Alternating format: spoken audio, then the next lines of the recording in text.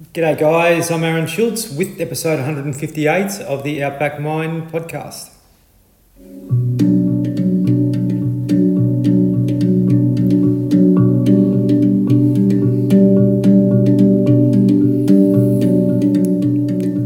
Appreciate you joining in once again. A lot of people are asking about the sound that's played in that music that I just had then, which is at the start of all our podcasts. It's actually an instrument called the handpan, mate of mine from America, Jeremy Ardent.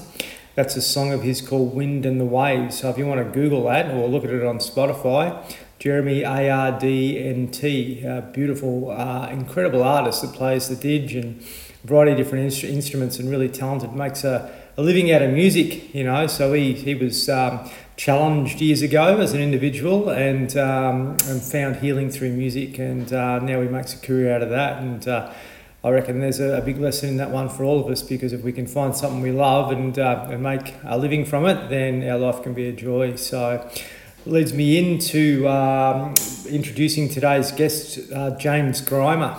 Now, James, well, some of you may have heard of James. He's a pretty influential guy. He's done lots of things to be able to bring events, Tony Robbins and people like that to Australia to promote well-being and give guidance and advice in the past. But James had his own journey with Challenge in 2006. All the normal stuff: family, house, kids. Successful career, and in that time, in a short period of 6 weeks, he tried to take his own life 3 times, I should say, over a 6-week period. So really, to me, that says he was in the depths of despair. So we're going to talk a lot about that today, what sort of took him to that moment, and feelings of worthlessness and so forth, and how he managed to sort of pull himself out of it. And I think this is a really important conversation. 75,000 Australians try to take their own life every year. 75% are male.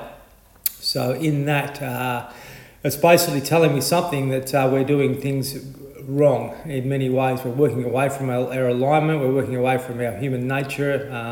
All the things that keep us grounded, happy, safe and well, So what are some of the things we can do moving forward to be able to help ourselves be more conscious and be able to live more in alignment?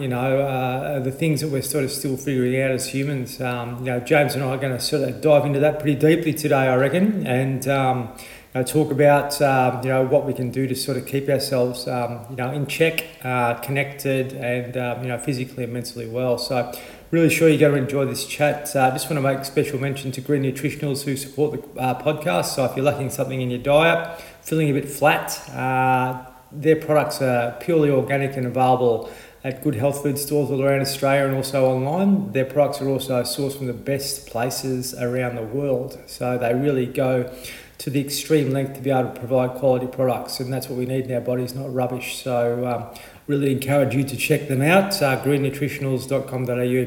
All right, appreciate your feedback. If you want to email me at the end of the podcast, support@outbackmind.com.au. G'day, James. G'day, Aaron. How are you, mate? Mate, I'm well. Very good. Doing good, yeah. And how are you? Well, I'm pretty good, yeah.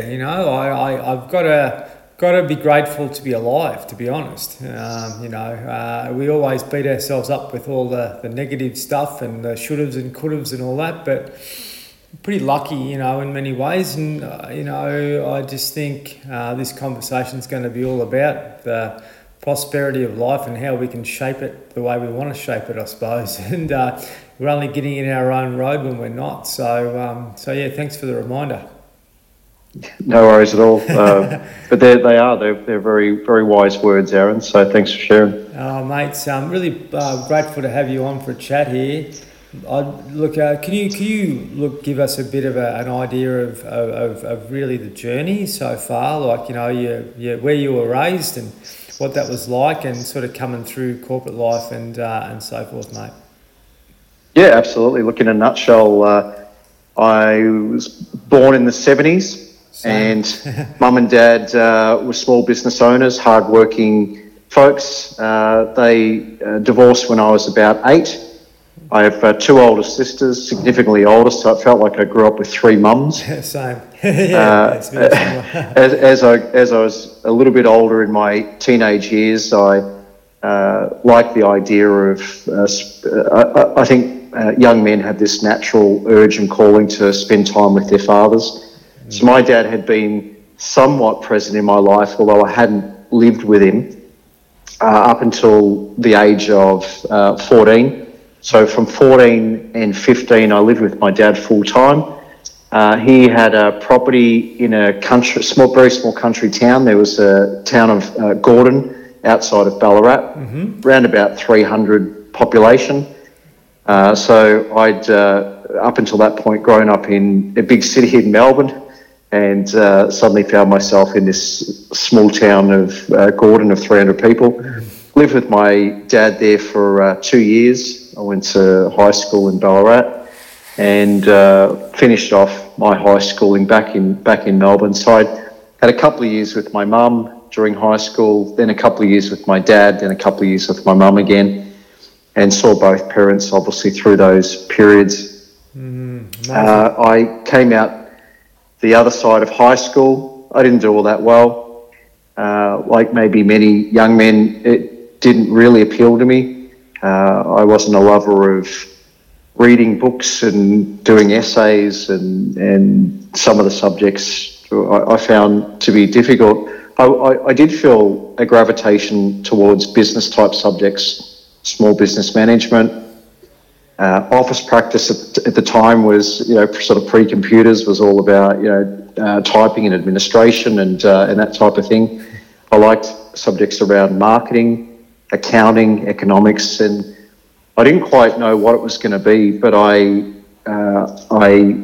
found myself very drawn to the business world. So I'm still only a young bloke at this point, and in my 20s, I started working in a pizza joint, and I found that I really enjoyed it. So in my 20s, I got into the pizza game, had my own stores, which started off as one, and I was this sort of gritty kid that thought I knew everything and realised I didn't know very much in the business world, but slowly figured it out, and that one store became two and became four, and it sounds like the story of the elves and the shoeman, and sort of became 8 and 16 and franchised and that sort of thing. And eventually I sold that, and the reason that I sold that was a journey through my 20s, and I sold because I'd gotten married, had twin boys, and I really wanted to be home more.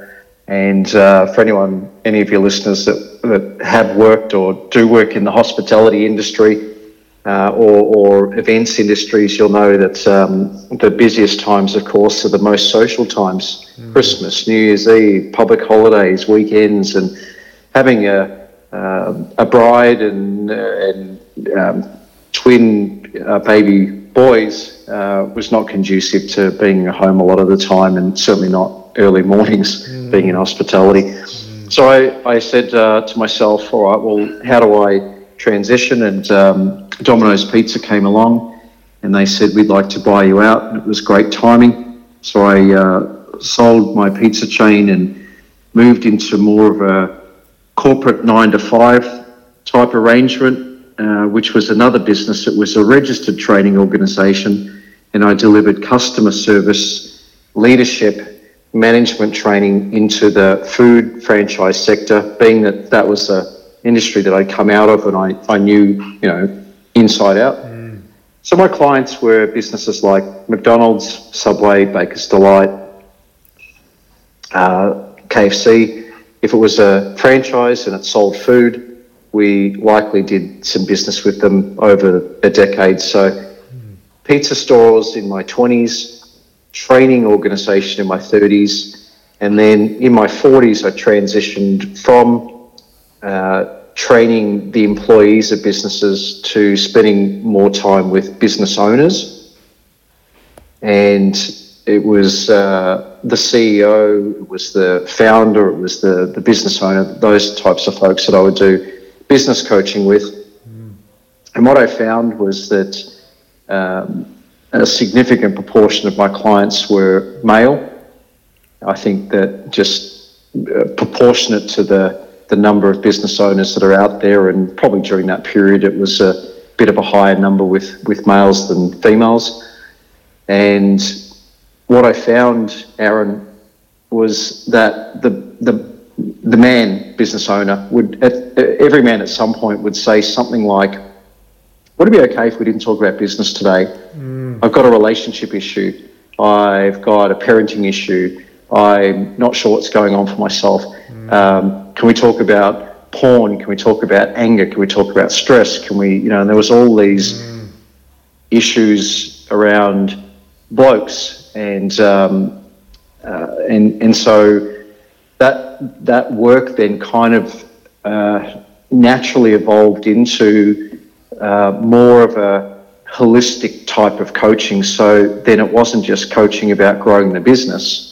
It really evolved into growing the person and then growing the business or whatever it was that person wanted. So focusing on their relationships, focusing on their time, focusing on how they feel about themselves, all these sorts of things really led to, in most cases, not all, but in most cases, a fairly good growth in that person's business. Or sometimes they said, I feel so good about myself and really enjoy my relationship so much, I actually want to scale down, not scale up. Amazing. So, yeah, and that's up to about current day, and that's, I guess, the personal and professional journey, in a nutshell.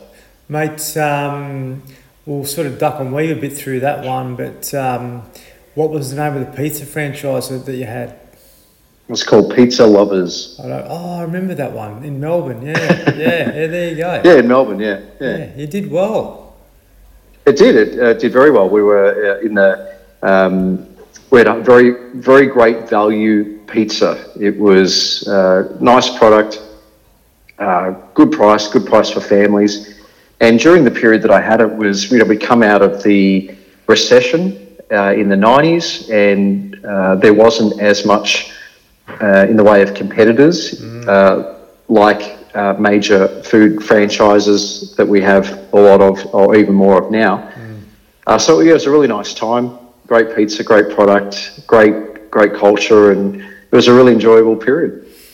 Geez, mate, you had this entrepreneurial capability, obviously, and I reckon, like, just my observation is you were quite lucky to have that diversity as a young fella by sort of, going through school in the country, but also back in the city, and it probably drove you to explore what's possible. But yeah, I'm very similar to you, mate. The whole education system, was really, I wouldn't say difficult for me. I found the work easy, but I couldn't see the benefit in it, and to have the stress of a year 11, year 12 at that age is really, really, not right. I believe we put too much pressure on our kids, and it's not a great way to start life. But my observation back then was, I didn't really have a real connection with part of the schooling that was able to really support my higher self or intuition and that type of thing. So I sort of struggled when I come out of it too. But there's many guys like us, mate. And getting back to your comments about the business leaders that that you're coaching and mentoring, a lot of them are really disconnected from themselves in many ways, and that's why they're having issues at home with relationships and so forth as well. And what are some of the things you did with regards to that, as far as sort of identifying people's issues and how you actually help them move their way through? I would say that some of it was trial and error, but if I'm to really summarise it, I think my approach there was that no matter who I was speaking with, I was very interested in trying to help them to identify what it was that they really wanted. And what I mean by that is that often we can say that we want something, but there's something, if you dig under that, there's a greater driver underneath. And if you dig under that even, there's an even greater driver or reason. So, for example, a man might say, or a woman might say, or let's say a person, a business owner, might say, I like to be busier in my business. I'd like to have more sales, more revenue.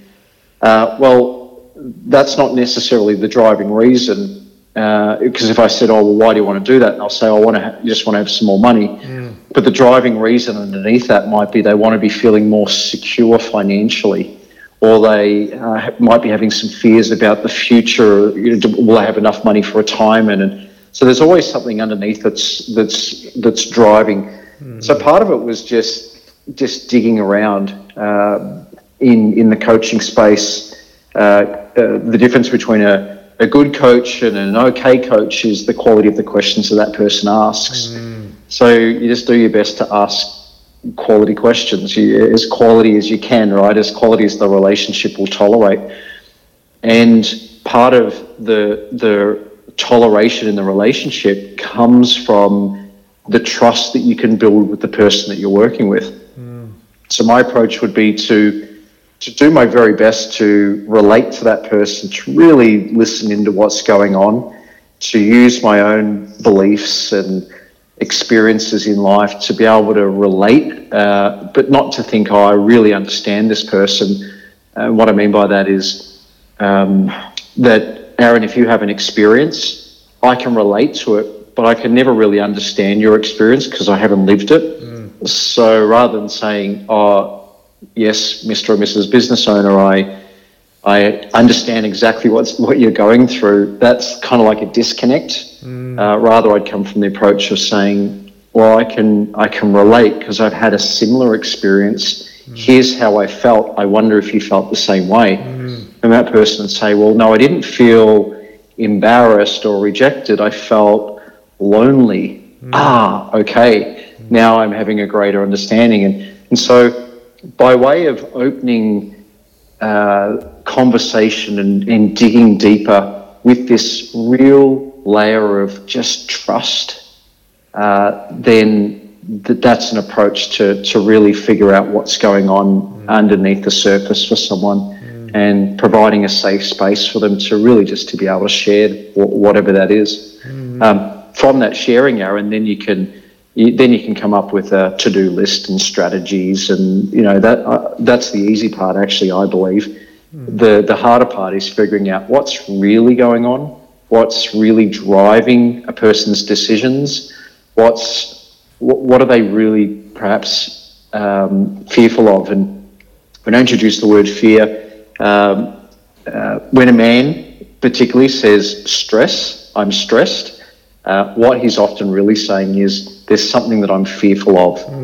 That stress might be, I'm fearful that I won't have enough time to complete this project. I'm fearful that I'll I might lose my standing in the community. I might this might be a reputation or a credibility issue. So things that stress men usually are, there's an underlying fear. So to probe and to ask what that might be can then help to illuminate it, firstly for the person who's receiving the work, and then the coach, the counsellor, the therapist, the best mate.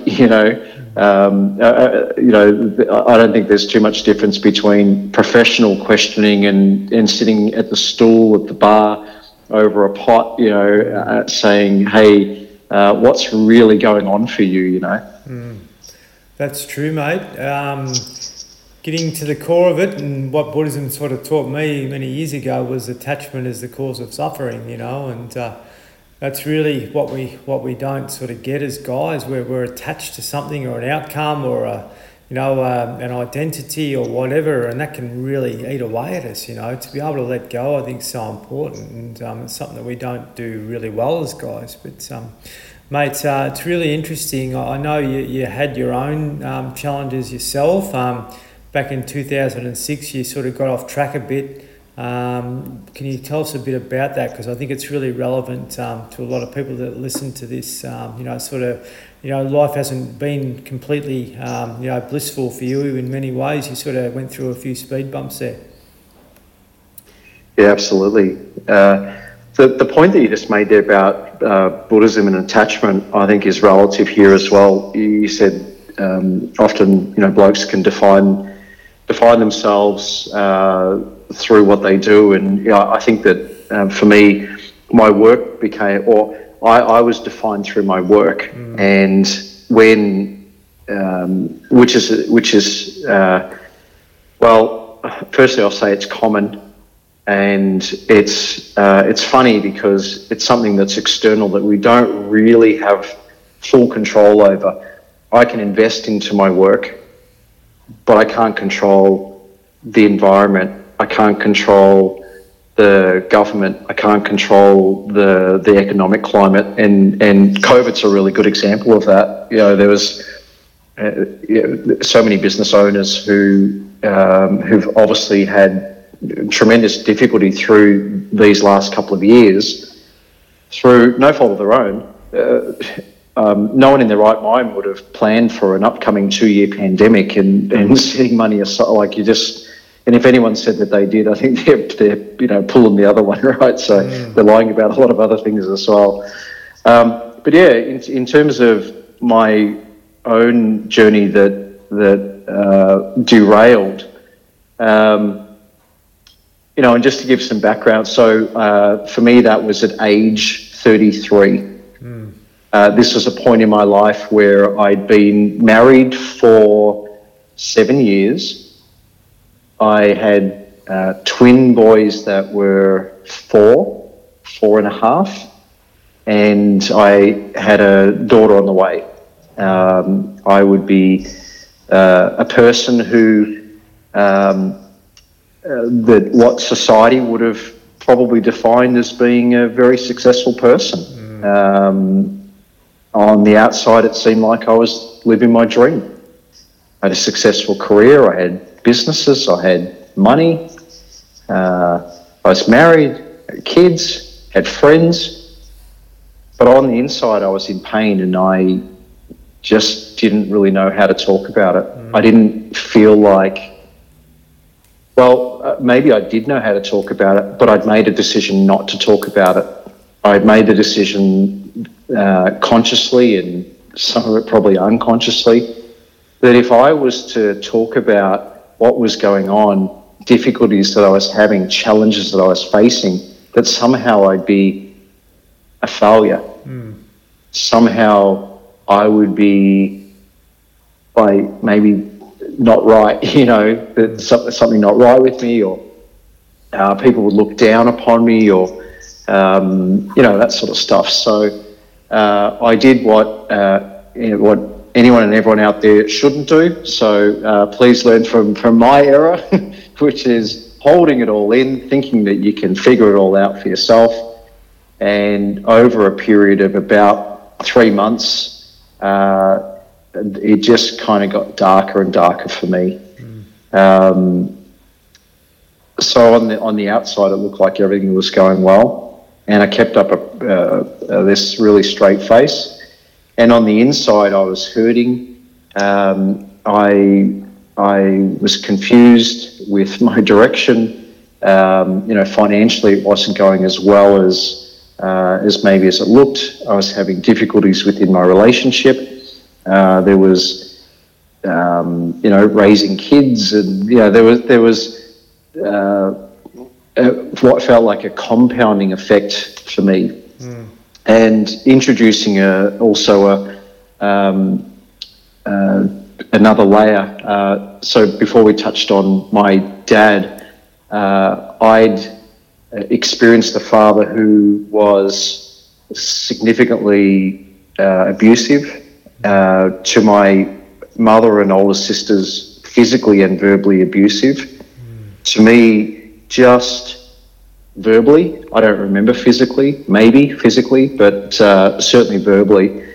And one of the decisions that I'd made from that, growing up from a young boy into a teenager into a young adult, into being a married man and a grown man, and having my own family.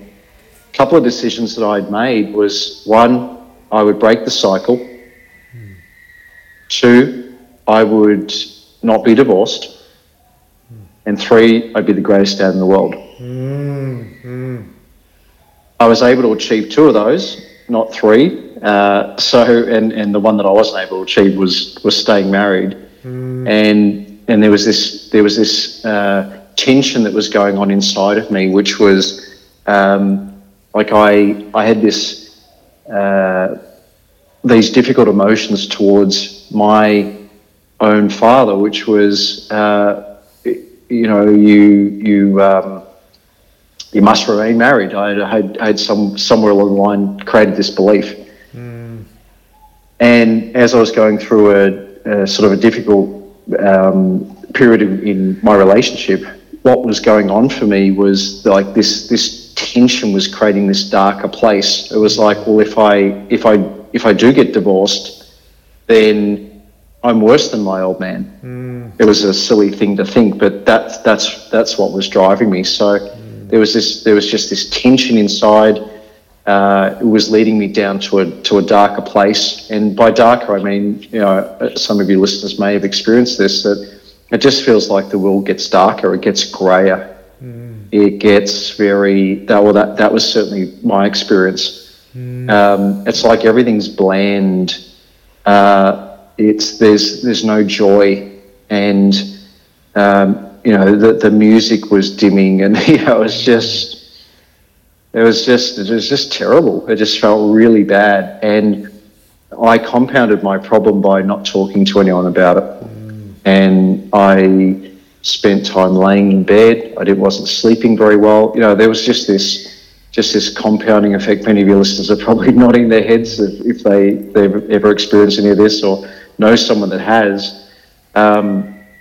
It sounds so stupid to hold it in, but I chose to, and I didn't even know how to start that conversation, and so I didn't start that conversation with anybody anywhere along the line, and then it just led to this super dark place, and do you want me to share about that? Do you want me to go a bit deeper into that, mate? Just before you do, I really congratulate you for speaking about it the way that you have. It pretty much sounds like a cookie cutter to my own experience as well. I had lots of stuff with my dad too, just because I felt let down, and that really ate away at me. I needed that mentorship and really strong guidance as a young fella coming through, and that can be difficult for a young man. You sort of feel like part of you is missing, and I have my own kids now, and they're not living with me. My relationship broke down because of being in that same position that you were in. My wife never really understood what I was going through, and I didn't really understand what I was going through either, So so that just really destroys you even further. You go further back down into the pit with regards to it, and mate, I'm really grateful that you spoke about that so honestly, because it's very much resonated with myself, and I'm sure a lot of other people out there. Yeah. Yeah. So, same, right? And then it just, I at that point in time had no prior history of any mental illness, no prior history of any depression, no prior history of anxiety. I'd never even felt it or experienced it. I mean, other than, like coming up to do a talk in grade 6, you've got like a situation-specific anxiety, but certainly not debilitating chronic feelings of anxiety, depression, powerlessness, self-indulgent pity. It was a mess, in there, and I couldn't find a way to start that conversation, so I didn't. And progressively it got worse and worse and worse. Now, time frame wise, this is only a 3-month period. So this it was kind of like a wheel fell off, and then it just went downhill really fast. It when I think back upon it, I'm amazed at how fast it really happened. So it started off being, some of the time feeling like shit, some of the time feeling, as in, so just a trigger warning for anyone, out there. For me, I started having these suicidal ideations, and just every now and then there'd be a thought that it would enter my head that would be, gee, wouldn't the world just be better off? Wouldn't my family and friends be better off? Wouldn't the pain just go away if I went down that path? And it started off just as an occasional thought that I was able to say to myself, "Oh, come on, mate, that's pretty stupid," Yeah. And to make matters worse, for that line of thinking, I'd actually lost one of my sisters to suicide. So at this point in time, when I'm having these thoughts, it was 15 years prior. My sister had taken her life, and I saw what that had done to my mum, especially. I think my mum aged 20 years in that moment. She'd never really been the same since. And here I am having those same thoughts on the back of an experience through my own sister, like a lived experience where I said, "Oh, I'd never do that. I'd never put anyone through that," And here I am now starting to have these thoughts, and it snowballed.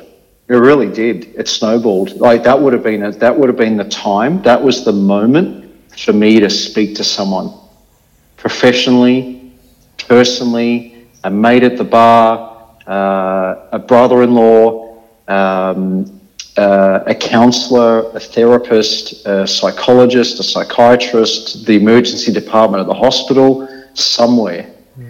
And I thought about it, but I didn't act on it because it wasn't like the thoughts of getting out of the pain and everyone to be better off started to actually dominate my thoughts.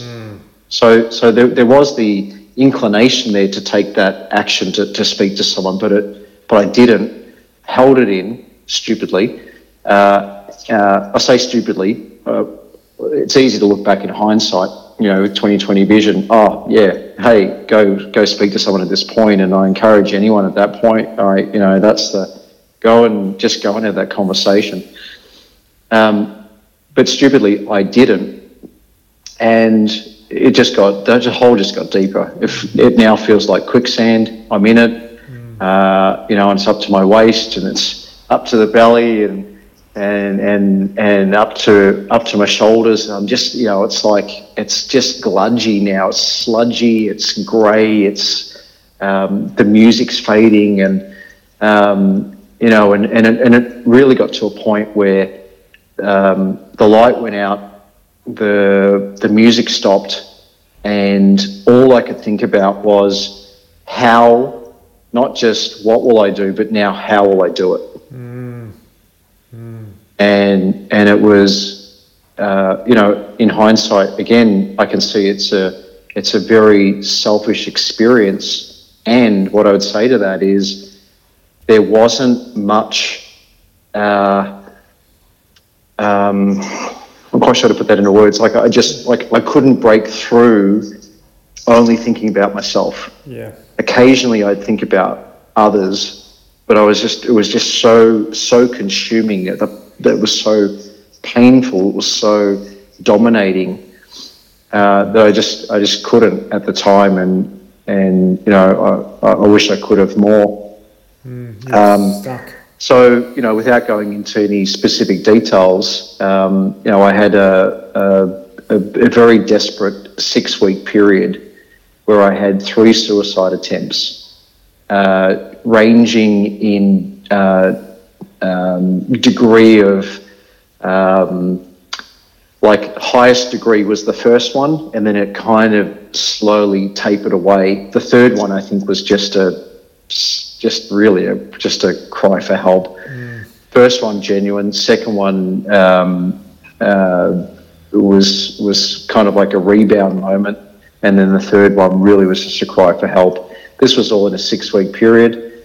I ended up in a facility that was, for me, it was the Melbourne Clinic, which was a designated facility for folks that have, going through these experiences. I got help over, I got immediate intervention, and then I got medical and psychological support for many years. It was around about 2 years, and then at sort of the end of that, the medical and psychological interventions were sort of slowly tapering away to the point where I was released then back to my GP, have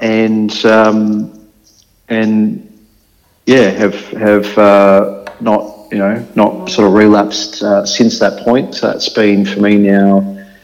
It's been about 15 years. Yeah. Amazing, mate. Like it's, geez, this is really, really important stuff.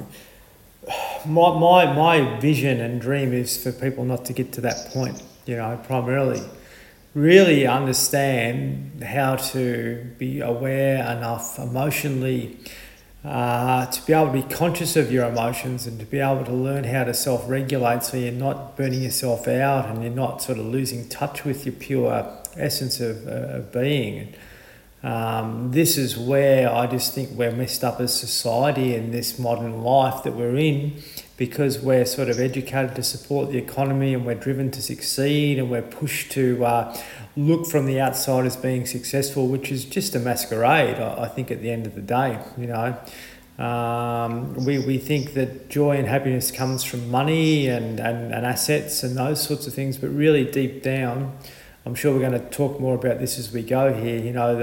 The real fundamentals and foundations of life, don't really come from success. Primarily we're sort of in this illusion of what it actually is to be, accepted in life and accepted in society. You've got to be good at sport or work or whatever, but there's so much more to that. That really needs to be, flipped around and the opposite needs to occur to get us back to our alignment again. But yeah, mate, your story is very common and, lots of common threads were coming through there. Obviously getting to that stage in your 30s where, you may have lost a lot of connection and touch with yourself and probably weren't doing a lot of things to support your well-being. Would I be right? Yeah, that's fair. Absolutely.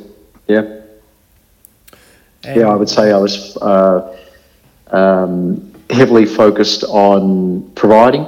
I was heavily focused on doing, and so not caring for myself would have been examples of that would have been not sleeping well, maybe all the fundamentals. My diet was poorer than it could have been. I was exercising less than I could be. Did I have time for myself? Not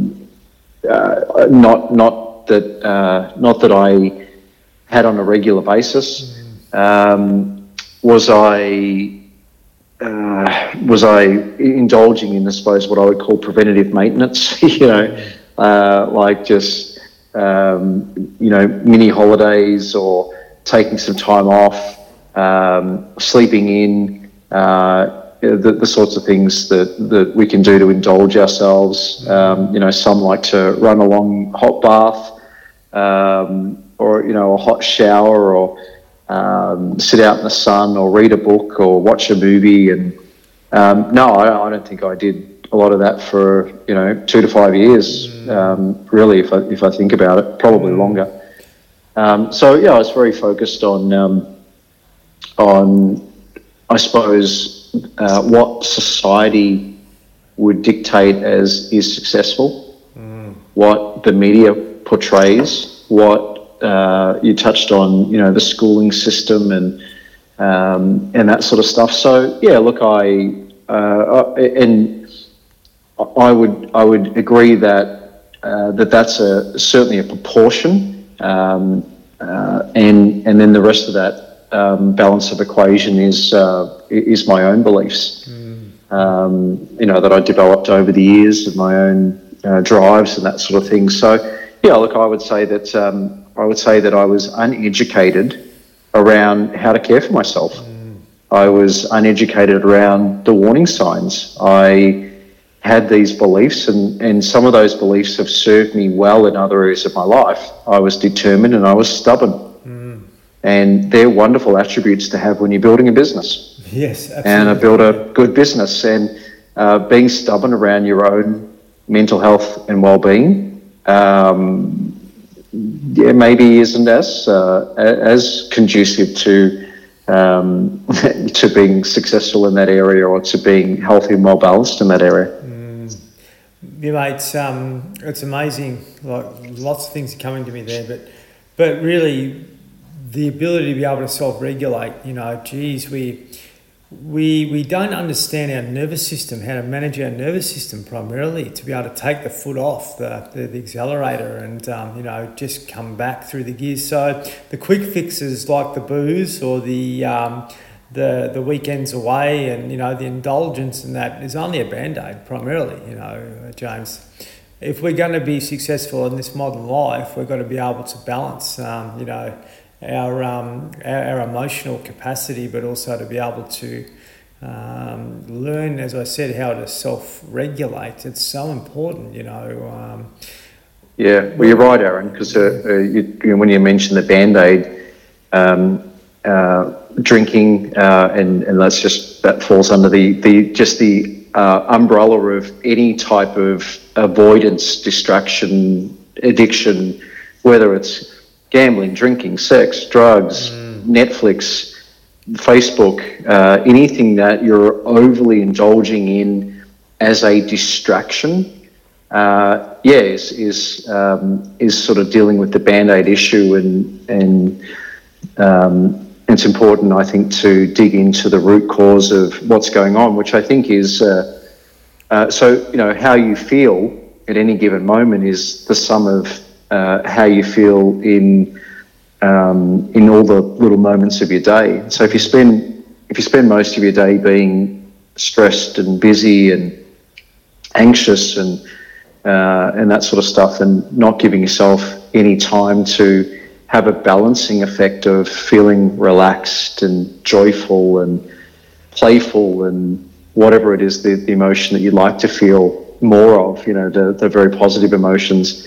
If you don't have any space for that, then the sum of your day, so let's take someone who is constantly feeling stressed, that person is probably in a stressed state for most of their day, their week, their month, their years, their decades.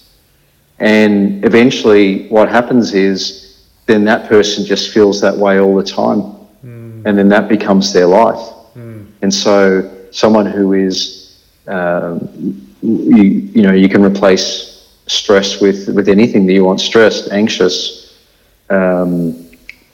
fearful, lonely, embarrassed. Just this. If you're living there constantly, then it can feel like shit. So yeah, I really agree with you that introducing balance into your life. However, there's many different flavors of what that balance can look like, and most of it is rooted in what do you really enjoy.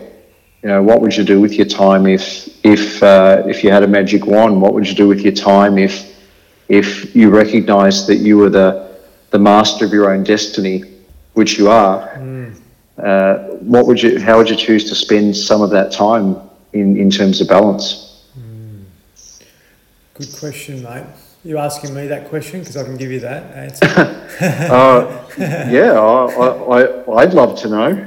I'd love to know even more. So yeah, and I'm sure your listeners would. So yeah, please. A lot of my learning was to be able to put time into myself, self-care, which I never did. Never did at all.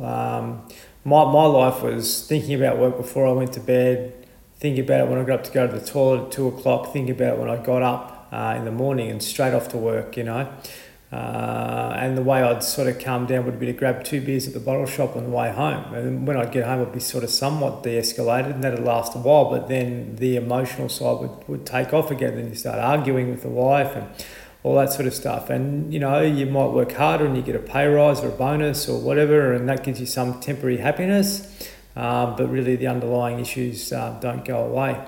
So for me personally, it's not negotiable to spend 2 hours, every morning on my well-being, sometimes more, asking myself, what do I need when I get up? Is my cortisol levels high? My testosterone levels high? Can I direct my testosterone in a positive way? So that'll mean exercise. Or if I'm getting up and I'm feeling quite good, then I'll sit in meditation for a period of time and connect with the heart, the pure essence of our being here, without all the judgments and opinions that the mind sort of has, and all the things that have been sort of bestowed upon us. And personally for me, that took time. I started off with a little bit, then a bit more, and a lot of my stress sort of went into stress. So that went into the gym and getting fitter and stronger and bigger so I could prove myself to other people. But all I was doing was repeating the journey that you and I have been on to try and be successful, So I had to flip that around again and sort of learn how to love myself again and be kind to myself again. And that's not easy for a guy. We're really trained to be judgmental of ourselves and critical of ourselves and not kind and compassionate to ourselves. I think once we can learn that, then we can start to do that more in society. And the trap of succeeding is very, very real. We can get caught up into it significantly. I've seen many guys that have taken their lives in that bracket that you were mentioning. Many guys in their 40s, 50s, and beyond that have done the same thing. Successful people, sports people, business people.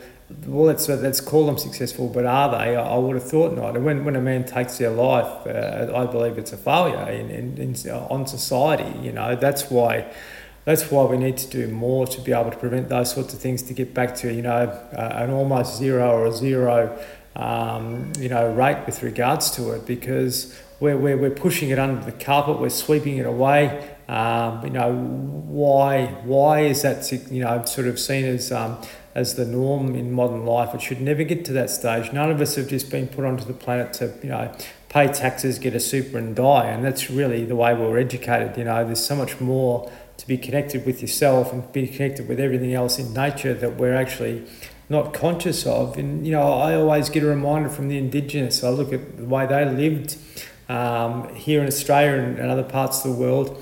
They had no physical disease. They had no psychological disease.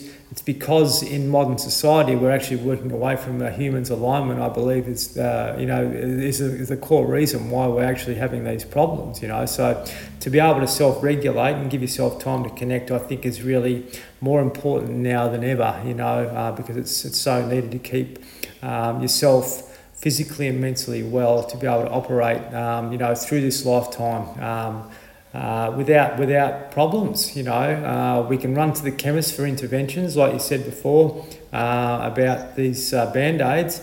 They're not going to last. We need to look at the cause of the problem, the root of the problem, and then be able to work from the ground up. Would you agree? Absolutely. That's interesting. So there's a child outside crying, so I apologise about that.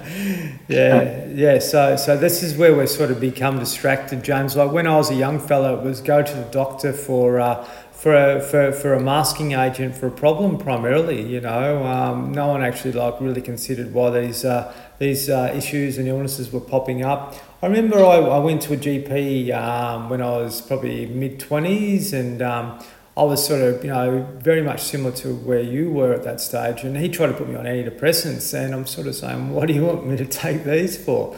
And I went home and told my wife, and she said, don't do it. So I never did. There's definitely a need for that for many people in many situations. But for me, I was able to move through it before I sort of, become a bit more aware primarily. And I got to the stage of where you were at, sort of in my sort of mid to late 30s, and I never really, sort of spoke about it too much. I just sort of took autonomy myself and said, right, I've got to do something about this to be proactive rather than reactive. And I'm very lucky that I'm here, in many ways. And that's why I guess, you and I are probably, have become passionate to be able to help others sort of realise that it should never come to the stage where you were at, but you need to be proud of yourself for taking the measures that you did to be able to move through, get the help you needed, and the guidance to be able to sort of come out the other side of it. And 15 years later, here you are, and you're thriving. Yeah, well, that's right, and I hear what you're saying there, and I absolutely agree, and that is that the pain that you and I have been through, I think, is what drives us. So I know it's certainly, if I speak about, for me, what drives me is that I don't want anyone else to have to go through that experience, that pain, not just individually, but for the folks around that person as well, the families, the workplaces, the communities, it's shit house. And if there's any way, any impact, any word, any statement, any strategy, any habit that can help, then I'd love to share that. And I'm a huge advocate of anyone who's also doing that. So I think it's important. I think it's needed. There's not necessarily one size fits all, and there's a lot of different alternatives. And I encourage men and women to get involved with something. Get involved in some kind of community activity or some opportunity where you can have those conversation starters, where you can tap into those habits, those positive habits, where you can kill the monster early before it becomes this all-encompassing quicksand, sludgy effect that just when it becomes Godzilla, it's just really difficult to overcome. Kill it early. Know the warning signs. Speak up. It's okay to ask for help. Well said, mate. And flip it back to when we were young fellas, it wasn't. Primarily, and we still have that cellular memory in many ways that we actually sort of revert back to sometimes, where we sort of think we can't be emotional with regards to this sort of stuff, or we just feel a bit weak to be able to express the way that we feel. And a lot of that thinking would go back to your dad and then his dad and so forth. And I believe, listening to you before, your dad probably went through a fair bit of trauma possibly as a young fella and saw that sort of stuff, and that sort of relates to his behaviour. But you need to be congratulated for actually saying that you wanted to break the cycle, and that was my motivator as well. I remember some of the lifestyle behaviours that I had, which were sort of ingrained from a young age, was cigarette smoking and drinking and that. I remember it came to me last night actually, when I'm hearing that child crying outside, like the young guy, and there's a young father, and he smokes, and I was at the stage where I was holding my 3-month-old, and I'm thinking he's crying because he can smell this bloody terrible cigarette smoke on me, I'm sure of it. So I gave up smoking then, But some of those behaviours that have sort of been sort of stuck with us for a long time, I think if you can give your body a break by, doing some things which are more healthy too, it actually helps your mental well-being, and then you sort of feel a bit clearer in that. Would you agree? Yeah, absolutely. I mean, look, it's proven. There's plenty of research that talks about things like nicotine and alcohol and illicit drugs and prescription drugs, and just on that note, I'm not suggesting that anyone gets off any prescription drugs without the careful consultation with their medical professionals. But it's certainly shown that those substances have side effects: nicotine, alcohol, illicit drugs, and some prescription drugs. It's a balance of harms, I guess, with the prescription drug, that the balance of the improvement that it can bring to you versus some of the side effects, and sometimes we just have to accept that some of those side effects for those medications. But certainly anything that's more recreational,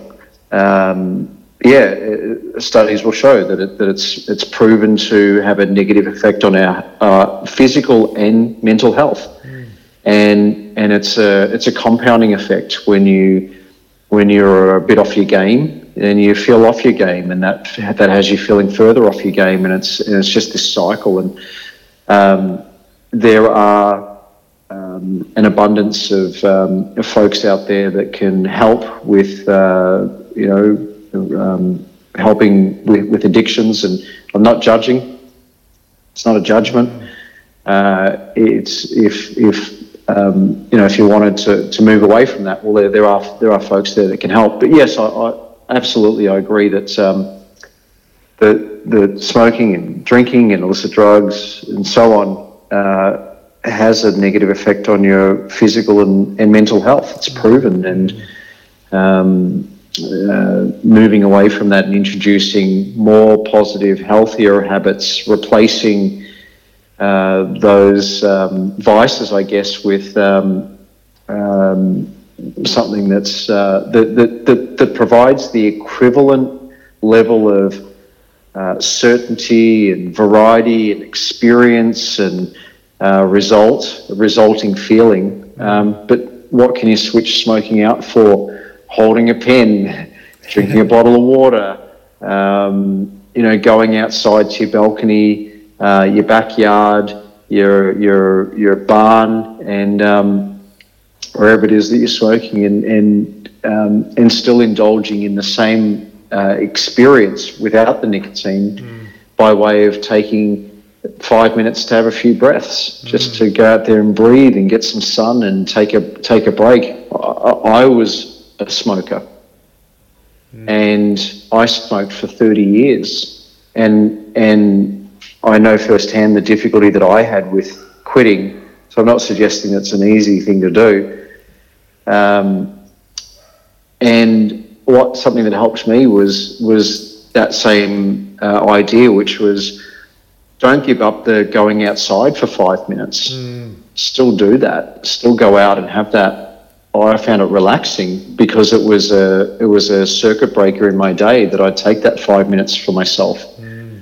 But can you do it without the nicotine component, right? So,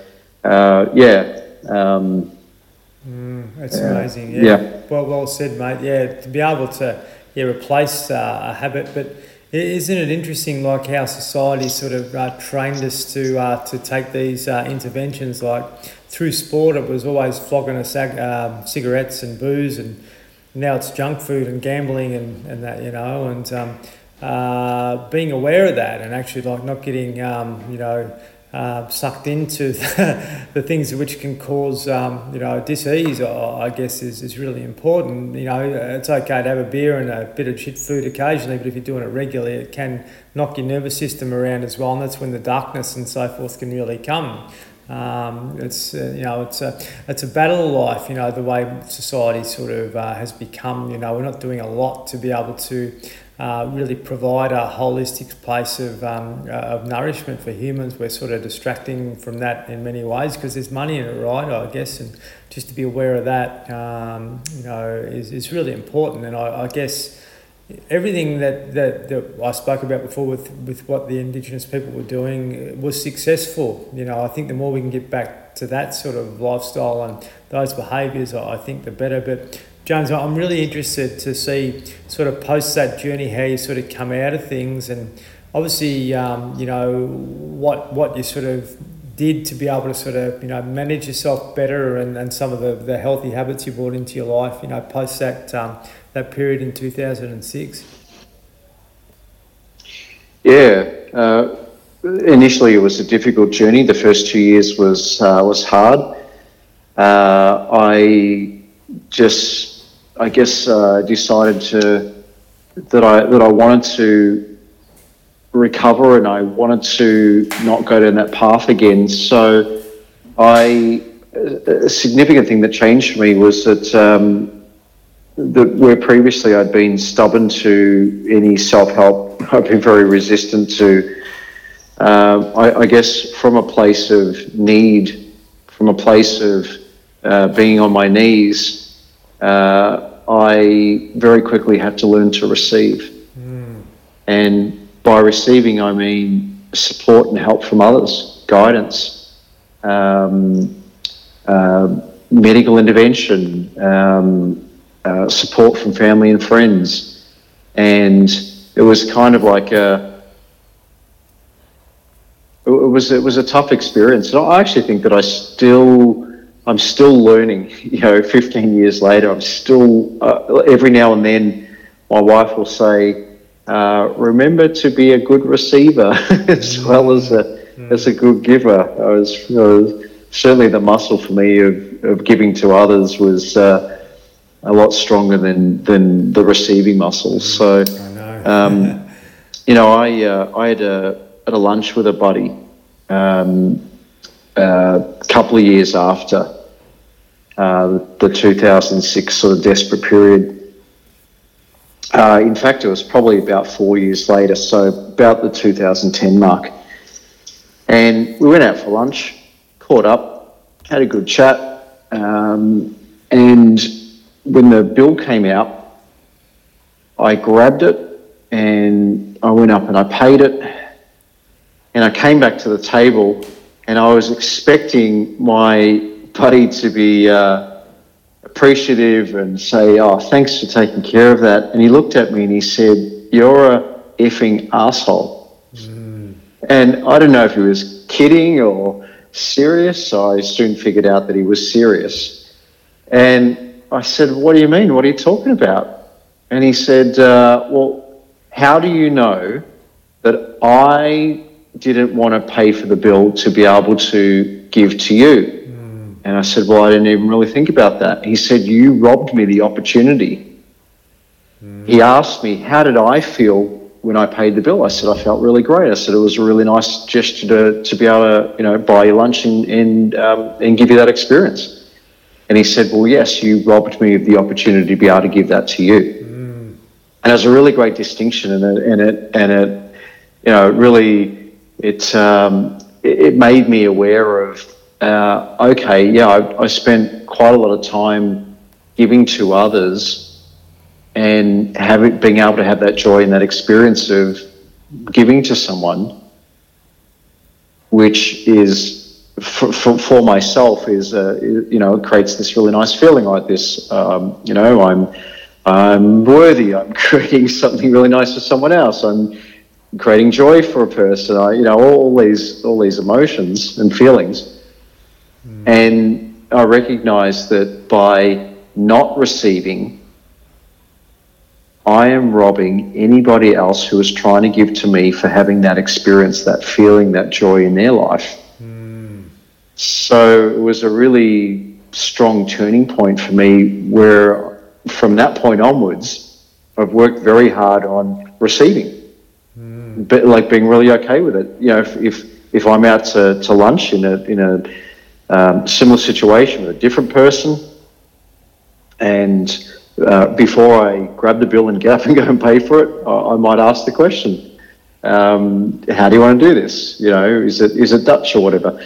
But certainly if somebody says to me, oh, I'd like to pay the bill, or I'd like to offer you some time, or I'd like to give you a gift, or I'd like to, whatever it may be, rather than being resistant and saying, oh, no, it's okay, you know, don't, you know, I'm like, you know what, that'd be great.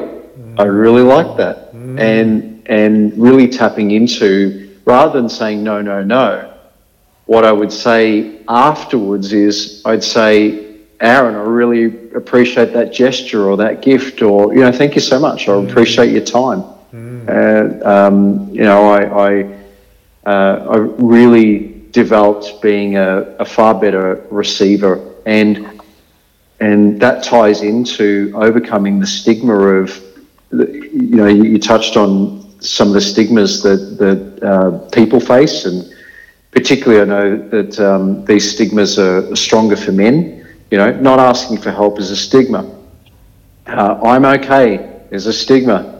I don't need help is a stigma. She'll be right, mate. I'm good. You know, we say all this sort of stuff. It's not true.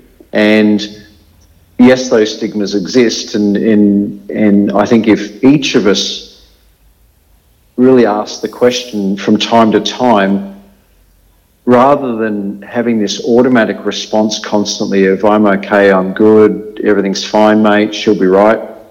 Occasionally saying, hey, you know what, actually, do you have a minute? You know, how do we get these conversations started? There's a lot of initiatives out there, and there's plenty to tap into. I like the work shirts that have conversation starters on the back of them. I like lots of organisations that create opportunities for men and women to you know, in a very non-threatening, very safe environment, to be able to raise issues that are going on. So yeah, like I suppose in the beginning it was if you want to change a behaviour or a habit in the beginning, it feels like you're forcing yourself, like it's because it's different, it's not automatic. You've got to deliberately make a decision to do something different. My decision was to be more open to receiving and you know, and being okay to ask for help. And it's not easy, and it wasn't always easy. But then, you know what, Aaron, it becomes a habit.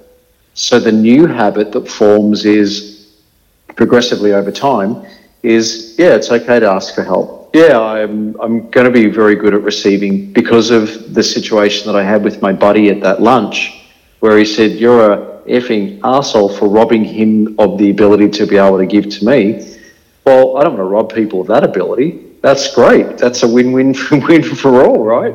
If someone wants to help out, and by receiving that help, they feel great, well, then I feel like I'm helping them out, and it's this kind of reciprocal kind of issue. So, yeah, changing the habit, being okay to receive, being okay to ask for help, figuring out ways to have conversation starters, tapping into any time that there's those initiatives like Are You OK Day, as an example, you know, throwing out a post to those that you know, sending a couple of text messages around, creating, you know, being creative with like a soft startup, you know, someone in your circle may not immediately go into the glug of what's going on, but a soft startup might be, you know, Aaron, 0 to 10, how are you feeling today? 10 being great, you know, and you say 7, 8, 9, 10, all right, fair enough.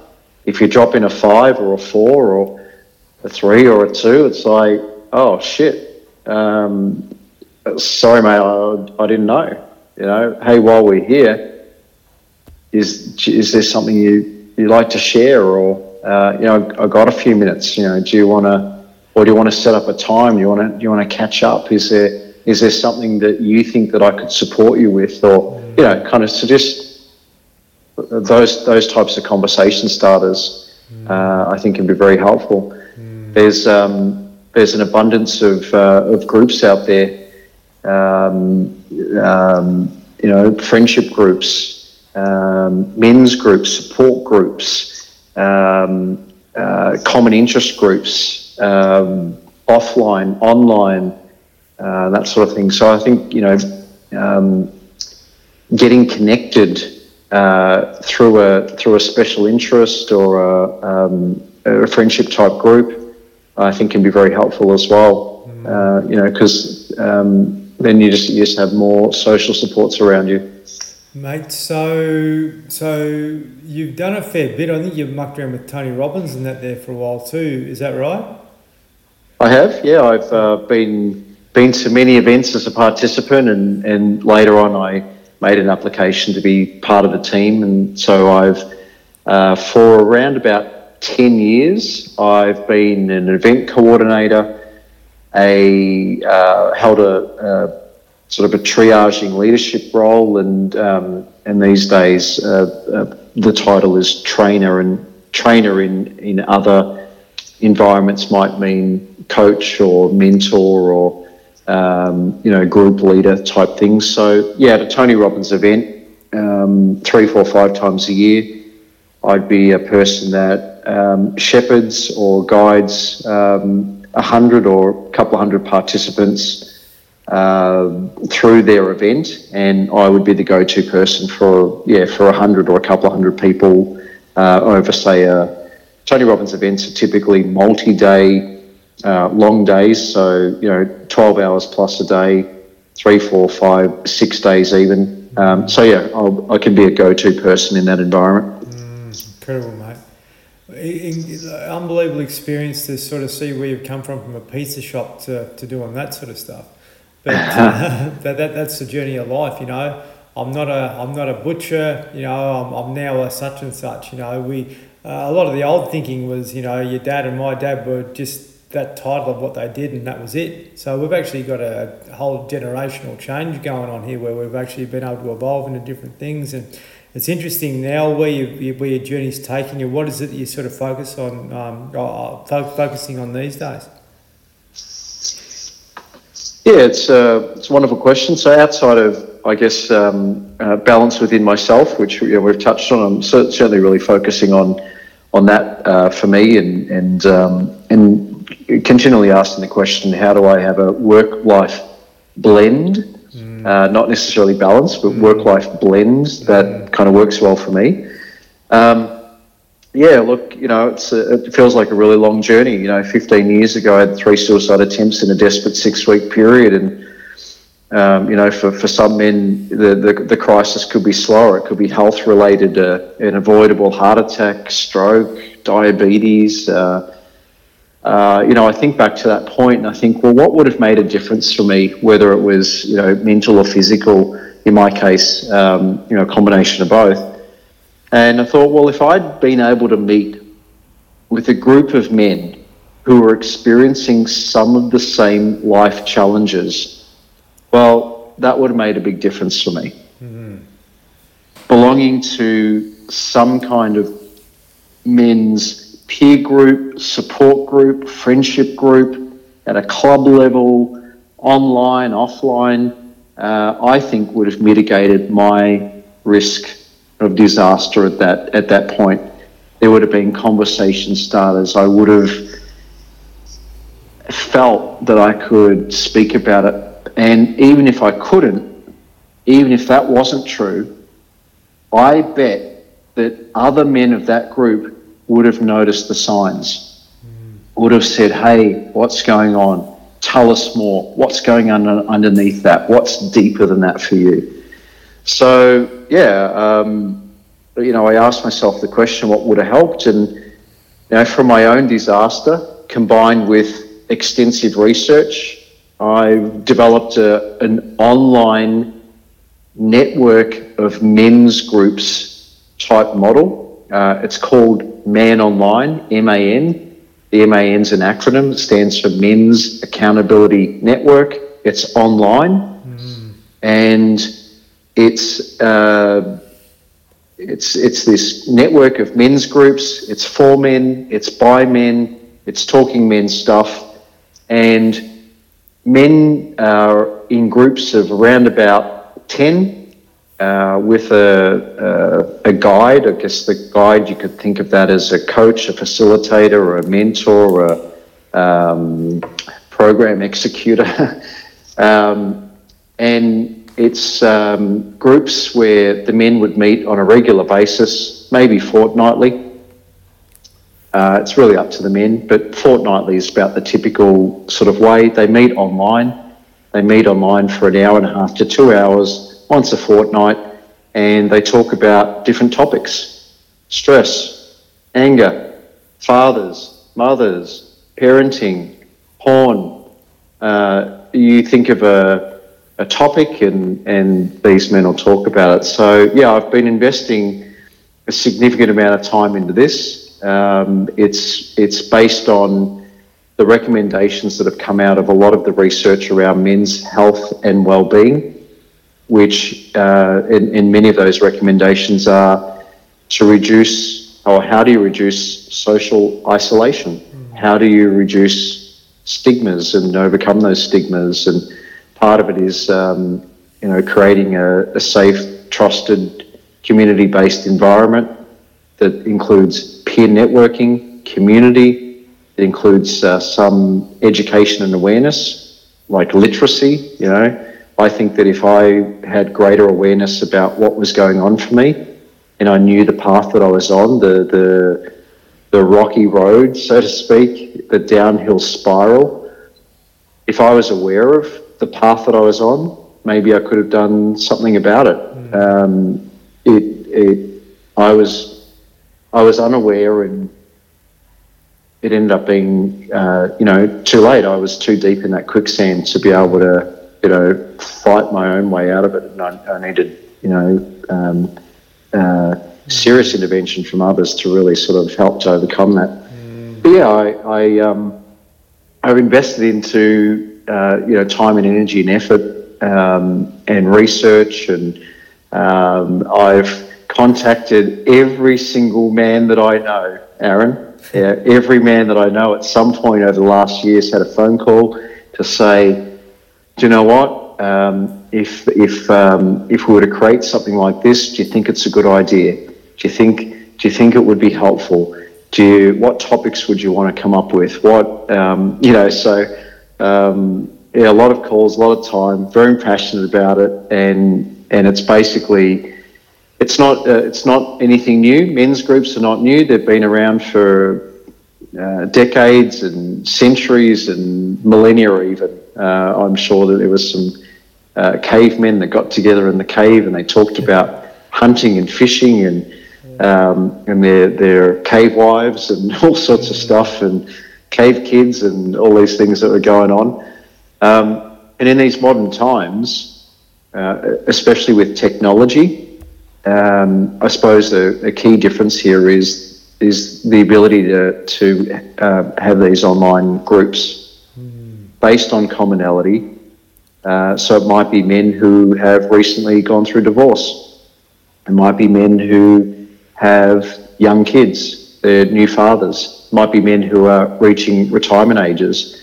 The men are grouped through life transitions, and the feedback is that it's really helpful, especially men who are in regional and rural areas. I remember when I was living with my dad, and I was 15 years old, and I was in this town of 300 people. Every single person knew what was going on with everyone. Yeah. And it's difficult. It's a compounding issue. The statistics for men in rural and regional areas are far more significant than those in the metropolitan areas. And I think it's because of some of the talking that goes on. It's very hard to hide. Not that you want to hide, but it's hard to have discretion. It's hard to have confidentiality. Whereas what's been created here with Man Online allows for men in rural and regional areas to be able to connect. So, you can have a man in Ballarat, where I grew up, connecting with a man in Bundaberg, Queensland, Burnie, Tasmania, Bunbury. You can have these men who are connected without geographical boundaries, Brazil, anywhere, that come together under some kind of commonality, whether it's going through divorce, whether it's dealing with the unemployment, temporary unemployment, dealing with stress, whatever it is the commonality. To be able to just talk about it. I think that 15 years ago, when I was desperate, if I had have had a group of blokes that could have said, "It's okay, mate. We all go through this from time to time.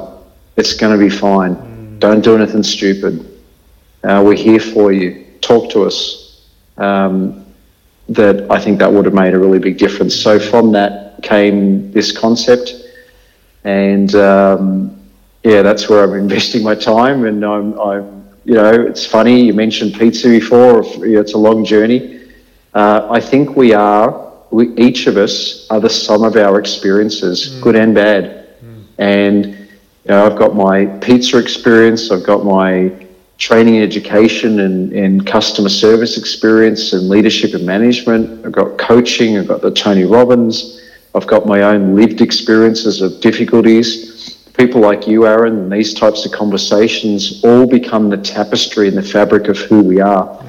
And right now, my laser focus is pouring into these online men's groups to provide opportunities for men to talk about what's going on for them, deal with some shit. And it's not crisis, exclusive. It's not just, desperate situations. This is preventative maintenance. Yes. You wouldn't buy an engine and never service it for the next 40 years. You wouldn't have a major piece of machinery that you never had anyone look at from a preventative maintenance perspective. So a lot of this is preventative maintenance, building skills, building tools, building resources in us. Not every man gets to crisis. Yes. But every man will have challenges that he might not have the skills and tools at his ready to deal with. So get connected is my advice. Wouldn't life be easier if not only did you rely on your own skills and tools, but you could rely on the skills and tools of other men, women if it's women's groups, community skills if it's mixed groups. Wouldn't life just be easier if you could tap into the skills and tools of others as well as your own? Well said, mate. You really need to be proud of yourself for getting that going and having it accessible to people out there. How can people have a look at it, or maybe reach out to you for some further information? Do you have show notes? Sort of, yes. I can put them in there. Okay. For sure. Yeah. So we can send you a link so that it'll be in the show notes. Other than that, the easiest way would be just to come to our website, which is www.manonline.com.au, or alternatively Googling my name, James Grima, Grima, and some kind of links will come up, whether it's Facebook, LinkedIn, Twitter, wherever it may be. So we'd love to hear from you, love to have that conversation, and